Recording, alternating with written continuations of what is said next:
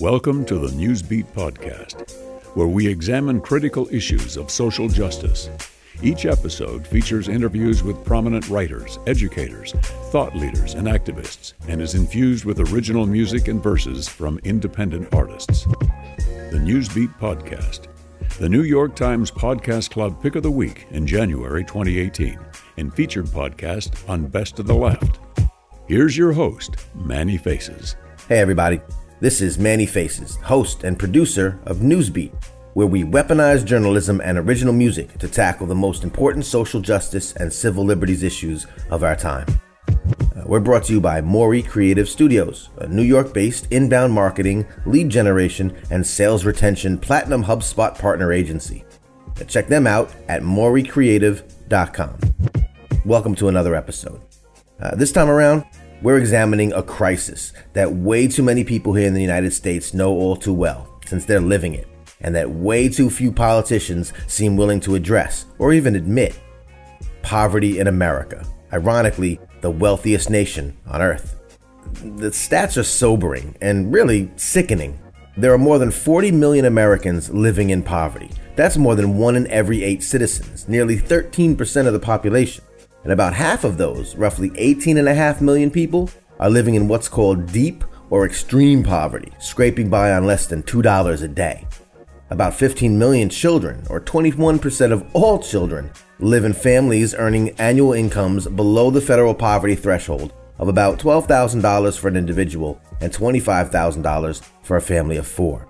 Again, this is the richest country in the world in terms of total wealth, the private wealth held by all the individuals living in each nation, where wealth inequality is also the most extreme of any other industrialized nation. Let that sink in for a minute. Now, unfortunately, this already dire situation is only getting worse. President Trump's recent, quote, big beautiful tax overhaul disproportionately benefits the wealthy, and nearly $2 trillion from critical social safety net programs and Medicaid has been targeted for the chopping block. I think it's important to note the timing of these hypocrisies. This year marks the 50th anniversary of perhaps the largest mobilized collective cross-section of America's disenfranchised, specifically demanding economic justice for the poor, Reverend Dr. Martin Luther King Jr.'s Poor People's Campaign, which converged on Washington, D.C. in May and June of 1968, despite his assassination just a month earlier. Yet, as you'll hear in this episode, for millions of Americans, every single waking moment remains a brutal and often losing battle for survival, in conditions akin to those of so-called third world countries. Illuminating all of this for us is Philip Alston, United Nations Special Rapporteur on Extreme Poverty and Human Rights, and also the John Norton Pomeroy Professor of Law at New York University School of Law. What I found essentially is that in many of those places the situation is pretty grim, that the conditions reminded me and others of the situation in third world countries. Reverend Dr. Liz Theoharis, co-chair of the Poor People's Campaign, a national call for moral revival, and co-director of the Cairo Center for Religions, Rights, and Social Justice. The average homeless person in this country is a 9-year-old white girl. That's the face of homelessness. And Pramila Nadesan, Professor of History at Barnard College, Columbia University. By the 1950s and the 1960s, welfare increasingly admitted African American women and Puerto Rican women as recipients. And this is the same moment when welfare becomes increasingly controversial. Our special musical guest this episode is the incredible hip-hop fusion artist, Liquid. All right, here we go. This is Land of the Rich, Home of the Poor, America's Poverty Crisis. I spent a couple of weeks traveling around America in my capacity as United Nations Special Rapporteur, looking at the relationship between extreme poverty and the enjoyment of human rights. For this Poor People's Campaign, we've been crisscrossing the nation, connecting up with leaders in different poor communities across the country. And the last 4 or 5 months, been in 20, 25 different places. I was in Detroit, Michigan, where there are tens of thousands of families who are living without running water. In Los Angeles, it was particularly interesting for me to hear local officials say that they were working very hard to ensure that the conditions for the homeless living on Skid Row would match those that are provided in refugee camps in Syria. 49 square blocks of downtown Los Angeles, an American encampment of 2,000 homeless like no other, drug dealers working in the open, the effect on users stark. Mental illness as rampant as is the trash on the street. In the city of angels, few care to retrieve the discarded. And then when I went to Alabama, where families are living amongst raw sewage, where tropical diseases like hookworm that were eradicated years and decades ago are reemerging because of the lack of sanitation services in poor communities. People are using septic tanks, which are extremely expensive, very often don't work, and much of the sewage is simply being pumped out into local streams or just nearby open space. It's really the waste that comes out of the septic tank. That's what it is. It's like the raw sewage that come out of your body. It's the odor, it's the smell, it's the raw sewage that comes out of a person's body. That's what it is. There's no other way to explain it.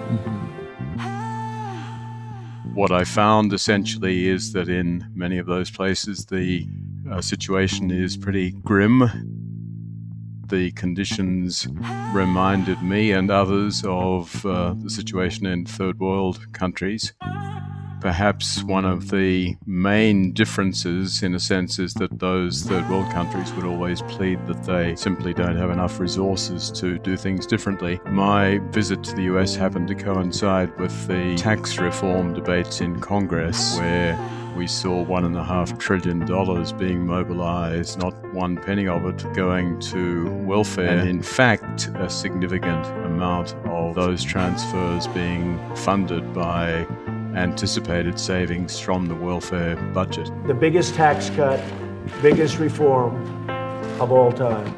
So it's an honor to have you with us, and we will sign this right now. This is something I'm very proud of. Great for our country, great for the American people. Thank you all. Just all across this nation, there's a real crisis of wages, a crisis of housing, a crisis of the lack of health care, lack of adequate food and education, where 140 million people in this country are living in poverty or with low incomes. Poverty really affects people of all nationalities, all colors, all creeds in this country. The majority of poor people in this country are actually white in real numbers, although poverty does disproportionately impact people of color. The average homeless person in this country is a 9-year-old white girl. That's the face of homelessness and a lot of other faces. And these statistics are broad and deep. 70% of people who are poor are women and children. About half of African American kids are living in poverty, especially in cities and rural communities across the South. So again, poverty is reaching all kinds of people. There's a demon in the city of angels. America the terror, a first-class merc in a hand-me-down skirt. Hide her tears so well, it don't run her mascara. She say stay in your lane if you broke. What if your car on E and you parked on Skid Row? Why you out here building bridges with countries causing division? We live under overpasses, overshadowing our children. I fear it, the trillion you spend it could probably save $1 million if you shared a shilling. Just holler today, we're probably today. It's families living yearly on $2 a day. If we pray Jesus saves, then who take it away? Can't even beg on bended knee when the hookworms await. So it's pillar to the pavement. I can hear the earth's heartbeat fading. I think what we've got politically is that there is a division between the rich, basically, who are seen to be hardworking, productive, good citizens, and in whom any money invested will be repaid for the society. That, of course, is a pretty dubious characterization, given that many of the wealthy pay no taxes, that many of them don't actually do anything productive. They simply earn money from inheritances or investments or whatever.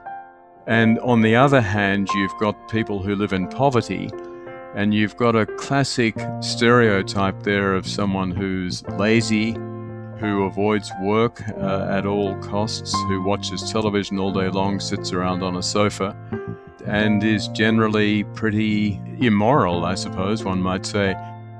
When most people use the term welfare, they're talking about a small program that used to be known as Aid to Families with Dependent Children, that today is known as Temporary Assistance to Needy Families. I think we can actually define welfare more broadly. So we can think about corporate welfare. We can think about welfare programs for middle-class families, such as educational programs and loans. We can think about the mortgage tax deduction as a kind of welfare program. But most people are talking about programs for the poor in particular. The Aid to Families with Dependent Children program that was formed in 1935 as a part of the Social Security Act during the Great Depression. And that was a program that was designed to support single poor mothers in particular. Today, a hope of many years standing is in large part fulfilled. The civilization of the past 100 years, with its startling industrial changes, has tended more and more to make life insecure. Young people have come to wonder what would be their lot when they came to old age. The man with a job has wondered how long the job would last.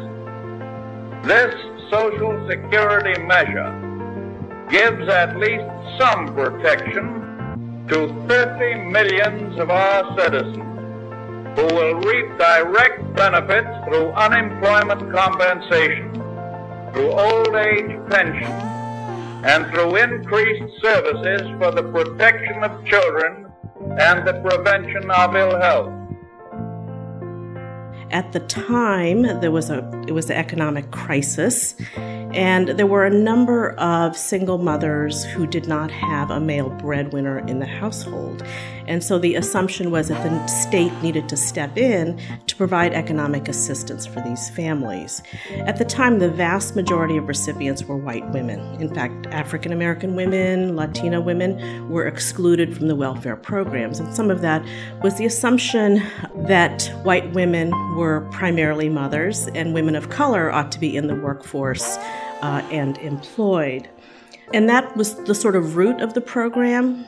By the 1950s and the 1960s, welfare increasingly admitted African American women and Puerto Rican women as recipients. And this is the same moment when welfare becomes increasingly controversial. And a lot of this is rooted in the idea that African American women are undeserving of welfare assistance, that in fact, if jobs are available, they ought to take those jobs instead of receiving welfare assistance. The idea of someone taking advantage of the system was really rooted in a racialized and gendered conception of welfare. And I think it's summed up in the term welfare queen, which was coined in the 1970s, was popularized by Ronald Reagan, and it's the stereotype of a black single mother who is living in the inner city, who has multiple children by multiple fathers, and who is a drain on the public funds. More must be done to reduce poverty and dependency, and believe me, nothing is more important than welfare reform.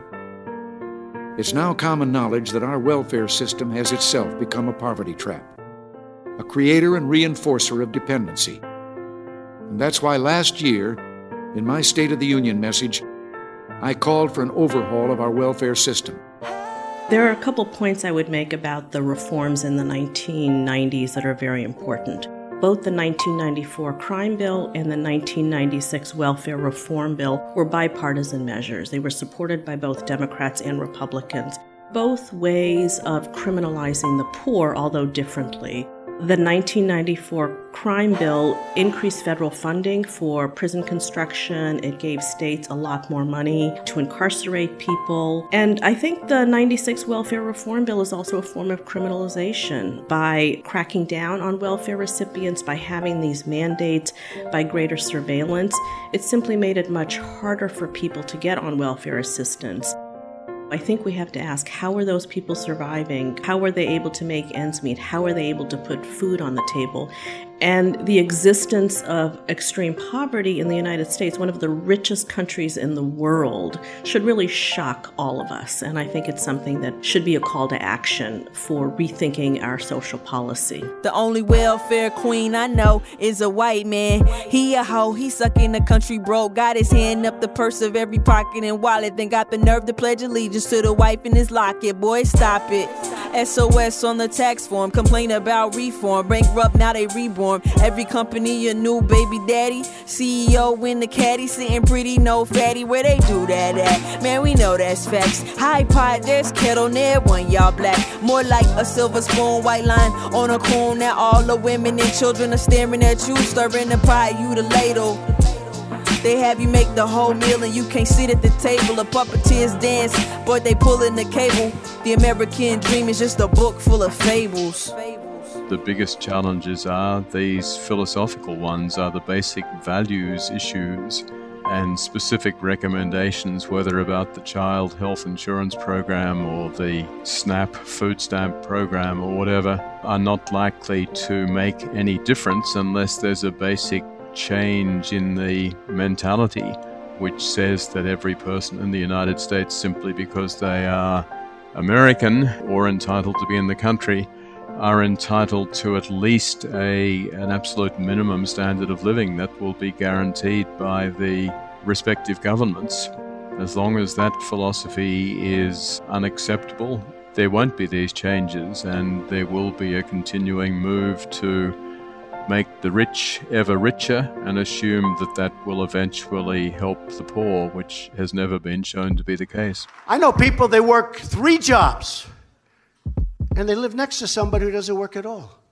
And the person who's not working at all and has no intention of working at all is making more money and doing better than the person that's working his and her ass off. And it's not going to happen.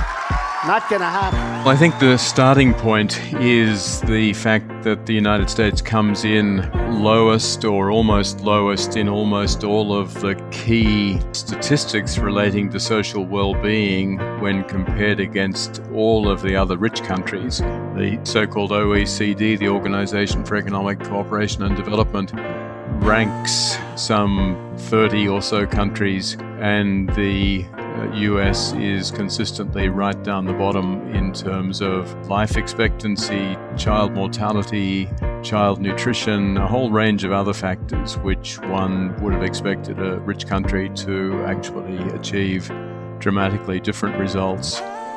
In the U.S., more than 23,000 babies die in their first year. Among those, black infants die at a rate twice as high as white infants. According to stats from the Centers for Disease Control and Prevention, the infant mortality rate for black infants is 11.1 as compared to a rate of 5.0 for white infants, 5.9 for some Latino infants, and 4.0 for Asian infants. Even healthcare, the United States spends vastly more than almost any other country, and yet the healthcare outcomes are dismal. You wouldn't choose to live in the United States if you were making your decisions solely on the basis of decent healthcare. So I think that lays the groundwork for the basic challenge, which in my view leads to the conclusion that the best way to improve the well-being of the whole society is to indeed adopt a more sustained approach that aims to improve the conditions at the bottom. We have a real crisis of poverty in this land, and our society is not addressing that crisis currently. We were in Alabama. We connected up with some leaders there whose children have literally died in their arms because of the lack of Medicaid expansion. Their state governments did not expand Medicaid, and what that has meant is a death sentence for thousands of people. And so instead of helping and making opportunities and improving the economy through something like Medicaid expansion, states like Alabama and others have actually gotten in the way of progress and of helping save people's lives. I think when we're talking about the extremely poor, we're talking about people who are on the verge of being close to death, who don't have homes. These are people who might be eating out of a dumpster. These are people who are really living on the margins of society and have literally no other forms of assistance or support networks to help them. Inequality is actually very inefficient economically. It doesn't ensure that there is necessary competition. It doesn't ensure that decisions are made in the interests of the society as a whole. And sooner or later, the degree of inequality, which is growing so radically in the United States as a result of these tax cuts, begins to be problematic in terms even of economic growth.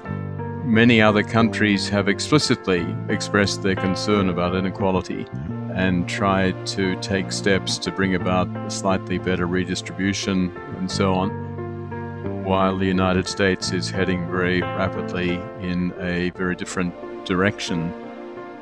So I think internationally, the US is more or less leading the pack in terms of a philosophy that elevates inequality as a desirable objective, contrary to almost all of the economic evidence. Say a prayer, send for me. Don't let them kill my symphony. If they mention me, don't let them write my story out of history. Poverty is colorblind, so why America tries so hard to beat the odds? We in a third world house with a first world mouth. When you married to the money, you can never know your spouse. The middle class is formerly known as tenements. The tent city ain't a thing of the past. Healthcare to welfare for the powers that be. They'd rather charge you for living, but they'll kill you for free. Build a jail before an institution. You see that as a contribution? Here's a true solution. From this day forward, it's the poor people's movement. The poor people's movement.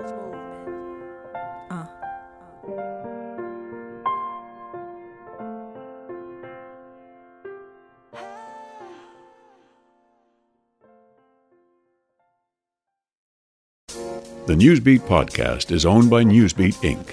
Visit us at usnewsbeat.com. The producer and host of Newsbeat is Manny Faces.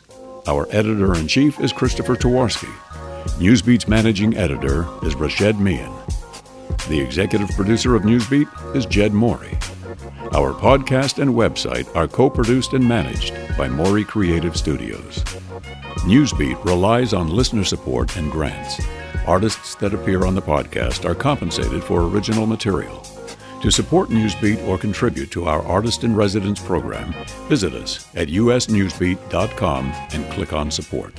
Subscribe to Newsbeat by Morey Creative Studios wherever you download your podcasts by searching for Newsbeat.